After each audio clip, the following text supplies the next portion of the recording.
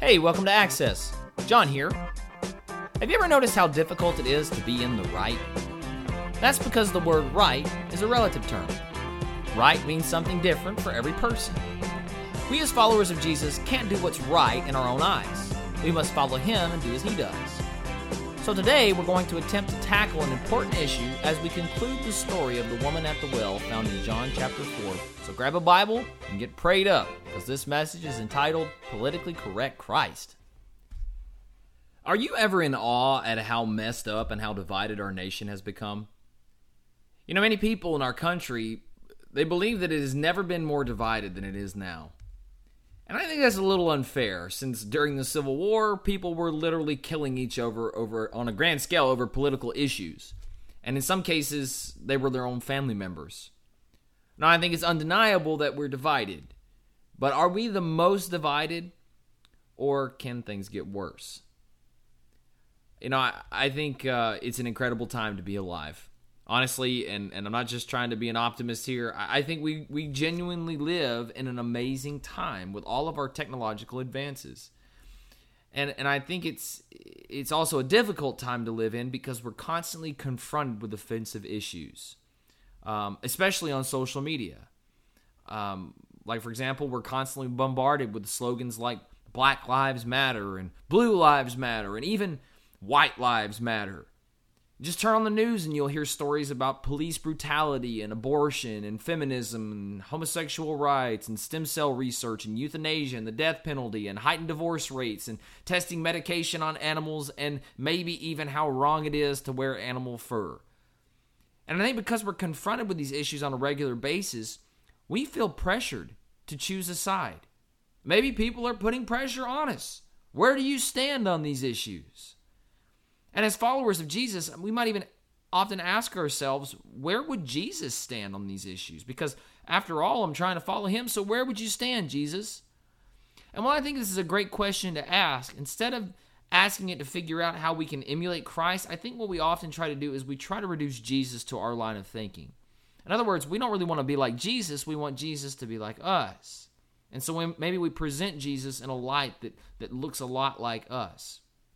Well, in today's passage of Scripture, I just want to try to prepare you because in light of all the offensive messages in the world, the police brutality, the homosexual rights, the pro-life versus pro-choice, on and on and on and on, Jesus doesn't seem to relieve us of that pressure. Instead, Jesus brings an offensive message of his own. Last time we talked about how Jesus can overcome our prejudice and our pride and our tradition with his interaction with the Samaritan woman at the well. We read these things and it's incredible how Jesus is able to do these things. But I think these truths come to a head in the passage that we're about to read. However, what we're also going to see is that Jesus doesn't always fit into the mold of being that sweet little baby Jesus. Jesus grew up, and Jesus had offensive things to say. 1 Peter 2:8 refers to Jesus as a stone of stumbling and a rock of offense. Let's face it, Jesus is offensive. So I want you to be prepared because things are really about to get real. I want to read John chapter 4, verses 27 through 42. This is what it says. At this point, his disciples came and they were amazed that he had been speaking with a woman. Yet no one said, "What do you seek?" or "Why do you speak with her?" So the woman left her water pot and went to the city and said to the men, "Come see a man who told me all the things I have done. This is not the Christ, is it?" They went out of the city and they were coming to him.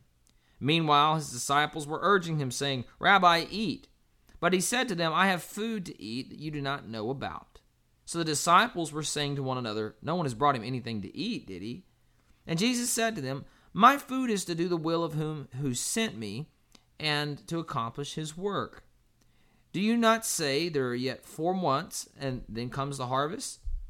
Behold, I say to you, lift up your eyes and look on the fields. They are white for harvest. Already he who reaps is receiving wages and is gathering fruit for life eternal, so that he who sows and he who reaps may rejoice together. For in this case the saying is true, one sows, another reaps. I sent you to reap what you have not labored for. Others have labored, and you have entered into their labor." From that, in verse 39, it says, "From that city many of the Samaritans believed in him because of the word of the woman who testified. He told me all the things I have done." So when the Samaritans came to Jesus, they were asking him to stay with them, and he stayed there 2 days. Many more believed because of his word, and they're saying to the woman, "It is no longer because of what you have said that we believe, for we have heard for ourselves, and we now know that this one is indeed the Savior of the world." Let's pray.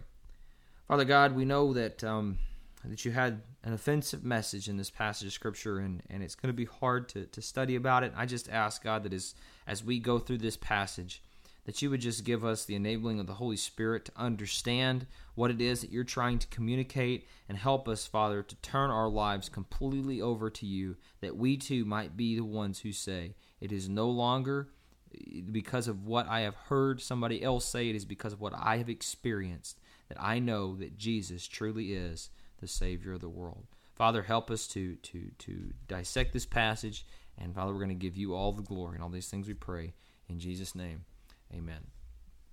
Now, despite how this passage might be used, because this is a powerful passage of Scripture. People use it for evangelism. Sometimes people promote a message that isn't necessarily what this passage was included for. Despite how this passage might be used, Jesus' words of offense aren't directed towards chauvinism. There's some powerful points that can be made about this passage. First and foremost, the fact that Jesus was talking to a woman. Verse 27 says, Jesus' disciples were amazed that he was talking with a woman, yet nobody asked her, "What do you want?" or they didn't say to him, "Why are you speaking with her?" And I think they were amazed because this was way out of character for Jesus. Jesus shouldn't be wasting his time talking to women, but here he is, talking to a woman. Well, in biblical times, it was considered to be a waste of time to instruct women. Women couldn't hold office, they couldn't run a business. The only way they could own property is if their husbands had died and they had no sons to bequeath it to. Women were more closely regarded to possessions than people. You might think, well, why the disrespect? I think it stemmed from the biblical evidence that Eve was deceived by the serpent. For example, the Apostle Paul talks about in 1 Timothy 2:14, as Adam was not the one deceived, it was the woman who was deceived and became a sinner.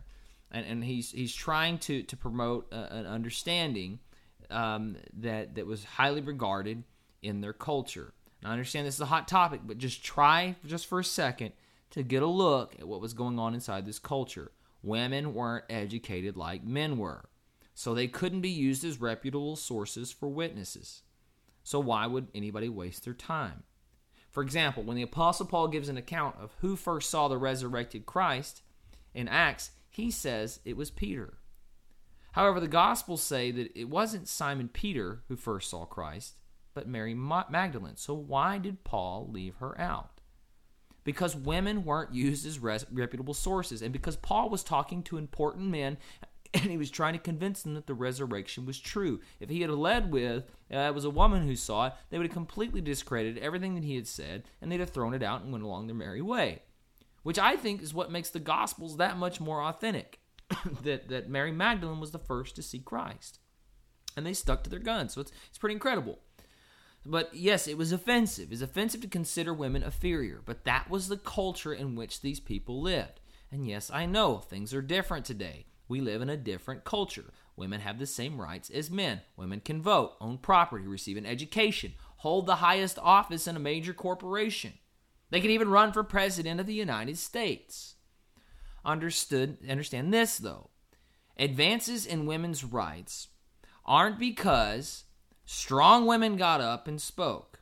Advances in women's rights are not because we're so much smarter than people who lived in biblical times, or better, but because of the work of Jesus Christ. His discipleship movement advanced women's rights. Women and children were regarded as second-class and even third-class citizens, even possessions, until Jesus arrived onto the scene. So I just wanted to say this to every single woman listening.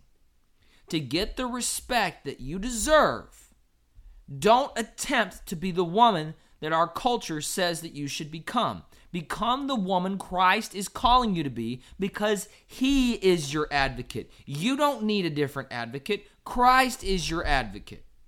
And while this is a powerful passage of Scripture in favor of treating women with dignity and respect, that's not what this passage was about. Because his offensive words weren't directed towards chauvinism. Jesus' offensive words weren't directed towards racism. Now, there's a well-known argument that happens in the book of Acts between Peter and Paul. Peter believed the church should only be ministering to Jewish people. Paul argued that the Jews had rejected Christ, and so the ministry and the message should be taken instead to the Gentiles. That's you and me. So thanks, Paul. But initially, when you read about this exchange, you begin to get the picture that the Apostle Peter was a pig-headed racist. Like, white power. Like what's the matter with you? Who does Peter think that he is to leave out Gentiles for salvation? But keep in mind that when Peter said these things, he wasn't being racist. He was being obedient. Jesus told his disciples in Matthew 10, 5, and 6, do not go in the way of the Gentiles, and do not enter any city of the Samaritans, but rather go to the lost sheep of the house of Israel. On another occasion, and this is highly offensive, a woman came to him and asked Jesus to cast out the demon out of her daughter. And Jesus responds in Matthew 15:34, I was sent only to the lost sheep of the house of Israel. And in verse 26, he says, it's not good to take the children's bread and throw it to the dogs. These are extremely racist things for Jesus to say. So why would Jesus have told his disciples to minister only to the Jews? Was he racist? Listen, Peter wasn't wrong in sticking to his guns. In fact, Peter was justified because he was doing exactly what Jesus told him to do. And you have to admire him because it sure makes him look pretty bad. He's the bad guy here. But he was doing what Christ told him to do. His attitude was this: I know what Jesus told me, and until Jesus tells me otherwise, I cannot carry the message to them. In fact, it took an act of God to change Peter's mind. One night he had a dream, and to make a long story short, God instructs Peter to take the message to the Gentiles, which he then does. So yeah, Peter wasn't a racist, he was being obedient. So why would Jesus tell his disciples not to go to the Gentiles or the Samaritans? Yet here, Jesus was sharing the gospel with the Samaritans. Does that make Jesus a hypocrite? I think the answer lies in the fact that Jesus tells us what we need to know when we need to know it. Before the message could be taken to the Gentiles, God had to make good on his promise that he would bring salvation to his chosen people, the Jews. And once Jesus had become a stone that the builders had rejected, the Jews rejected Christ. He was the stone of stumbling and a rock of offense. Then God instructed that the message be extended to all people. Everything happened according to God's timeline. Paul said in Romans 1:16, for I am not ashamed of the gospel because it is the power of God that brings salvation to everyone who believes, first to the Jew, then to the Gentile. So it might not seem it, Jesus was the ultimate advocate that race should not keep a people from fellowship with God and with the church. But despite how true that is, in this passage, Jesus' offensive words weren't directed towards racism. That's not what this passage is about. Jesus' offensive words were directed towards his disciples. Jesus told his disciples, I have food that you know nothing about.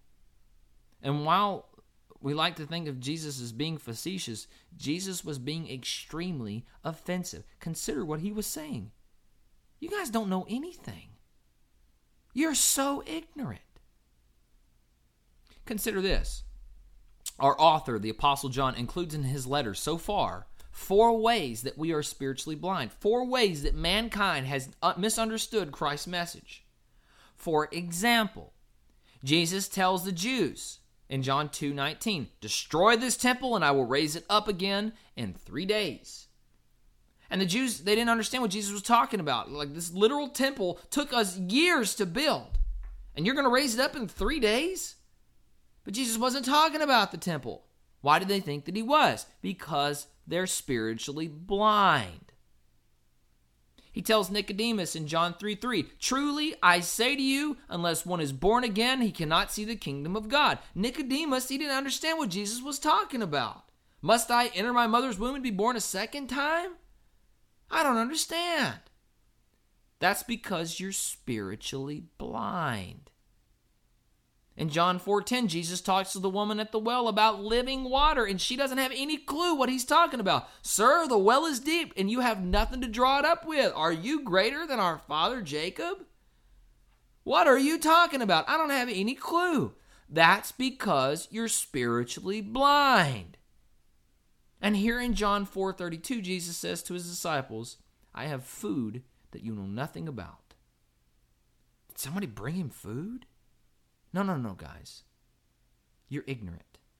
You're spiritually blind.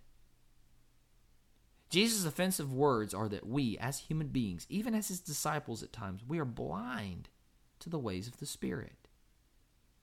Notice John tells us in verse 28 that the woman left behind her water pot. Why is that important? Because that was the whole reason that she came out there during the heat of the day, and she ended up talking with Jesus. She was thirsty. She needed something to drink. Why did she leave it behind? Because she wasn't blind to her true thirst anymore. Jesus opened her eyes and he showed her the gift of eternal life. Think about this. Why does John include this story? What's the point? John didn't include the story for the benefit of feminism. Although, as I said, Jesus is an advocate for women. He's the advocate for women. You deserve respect. Jesus is your advocate. Jesus didn't include this story for the benefit of ending racism. Although I do believe Jesus would have us love each other despite our skin color and despite our country of origin.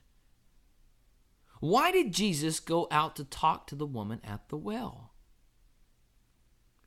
I realize that I might get some pushback on this, but allow me to try to tell you why I believe this passage is included. I believe Jesus manipulated this whole situation. He knew where this woman was going to be. He knew when she was going to be there. He knew that once he talked to her, that she was going to go back to her town and bring a lot of people back to himself. He knew that once he starts heading that direction, his disciples are going to go try to find food, and they were going to come back later. But I don't think that he did all of this strictly for the benefit of this woman. I know that sounds harsh. I don't think he did it for the benefit of the Samaritans who were desperately hoping for a Messiah would come. Yes, that's a good thing, but that's icing on the cake. Why did Jesus do this? I believe he did this strictly for the benefit of his disciples. I believe he was trying to show them something very important about their spiritual blindness. He was showing his disciples 3 very special, very important, very powerful characteristics of a genuine disciple. First, genuine disciples of Jesus, they love to talk about him. Genuine disciples of Jesus just can't shut up about him. Notice in verse 29 that this woman runs back to her town and she says, "Come see a man that told me all the things that I have ever done. This is not the Christ, is it?" Think about that for just a second. Yes, we know it was miraculous that Jesus revealed all he knew about this woman. But could it have been possible for her to rationalize how Jesus knew all this stuff about her? I mean, she was no doubt known in her community for being a woman who'd been married 5 times and was now living with a man that she wasn't married to. Why would she come in the heat of the day? Probably because she didn't want to be around people that talked about her all the time. So all Jesus had to do was hang around, and he probably would have got the whole story. Why was she amazed? Because the Spirit opened her eyes. I want to just for a second, take yourself and put yourself in her shoes for just a second. Picture this scenario. This woman is you. Let's say you're sitting at a fountain in the mall, and I walk up to you and say, "Hey, how you doing?" And you say, "Oh, pretty good." And I say, yeah, that's good. How's being married 5 times and having failed marriages treating you? How's it going living with somebody that you're not married to? How's that working out for you? Wouldn't you be offended? Like, who do you think you are? Are people normally offended when you start talking about the sin in their lives? Have you ever tried to talk to somebody about the sin in their lives? Every time I've attempted this, I've ended up regretting it. Because my genuine concern for them was always met with offense and indignation. I once tried to tell my own brother that I was concerned about him and that I wanted to help him because I knew what he was doing wasn't right. He posted on Facebook, I was dead to him. People don't like having their sin thrown in their face. Yet that's exactly what Jesus did to this woman. So why wasn't she offended? More than that, why is she leading conversations like this with other people? Come listen to the man who told me all about my sin. It's because genuine disciples of Christ love to talk about him. They love to talk about what he has done in their lives. And as ridiculous as we try to make sharing the gospel be, we tend to like blow it way out of proportion and think, I don't really know how to do that. It's not really that hard. We simply talk about what Jesus has done for us personally. And the best part is, we somehow don't mind talking about the sin in our lives. Understand that before Christ found me, I was ashamed at how I'd been living my life. I didn't want anybody to know what kind of sinner I was. And so I wore a mask. Don't try to talk to me about my sin. My own mother tried to talk to me about my sin, and I disowned her. I don't know you. I hate you. But see, now that I'm his, I don't have any problem in the world talking about my past. I'll tell you what I've done. Why? Because the greater the sin in my life, the more beautiful Christ becomes. I cannot wait to share the message about Christ, especially with people who are looking for someone to save them. Let me tell you what Christ has done for me. I love talking about Christ. That's because genuine followers of Christ, genuine disciples, love to talk about him. Jesus also showed that his disciples needed to see genuine followers love to do his work. Here is a woman who ran off to men who judged her harshly. She didn't care that there was likely bad blood between them. She was overjoyed not being lost anymore, and she ran up to these very same men who she couldn't stand to be around. That's why she went in the heat of the day. She didn't have to be around their wives and them. Well, all they're going to do is talk about her. She didn't care. She ran right up to him and said, come meet the man. Come meet the Messiah. Jesus tells his disciples, you guys act like you've got it all figured out. You know how to harvest, right? Let me tell you, you don't know squat. I tell you, lift up your eyes and look. At this moment in time, I believe Jesus was giving his disciples spiritual sight. He was showing his disciples that genuine followers love to do his work. Despite their background, despite the bad blood, all I want to do is get out and do your work, Jesus. And here's the best part. Had Christ never intended to intervene in this woman's life, she would have continued to go on her way, hated and despised by her own community, probably hating them right back. But Christ made a special trip just for her to show his disciples the joy of salvation. What's amazing is that this woman, who was a sinner of grand proportions, the most unlikely vessel to do God's work, she leads her village to Christ. Verse 39, from that city, many of the Samaritans believed in him because of the word of the woman who testified. He told me all the things I have done. You know, if I was a younger man, I would tell you that it's up to you to share your testimony with conviction and passion. But the truth is that it is the Spirit who opens our eyes to see. And the Spirit used this woman to do it. In this passage, we see yet another characteristic of a genuine follower of Jesus. Genuine followers love to be in his presence. Did Jesus all of a sudden stop being a Jew? Did racism end once and for all when this crowd came to Jesus? No. Then why in verse 40 does it say, so when the Samaritans came to Jesus, they were asking him to stay with them. And he stayed there 2 days. Why does it include that? The reason why is because genuine followers love to be in his presence. Just stay with me, Jesus, just a little bit longer. No, I know you're busy. I know you got bigger problems, but just stay with me a little longer. I don't want to leave your presence. Genuine followers don't leave Jesus at church. They take him with them wherever they go. And that's so much easier said than done. Because there's things in our lives that we don't want Jesus to see. We should know we can't hide those things for Christ, right?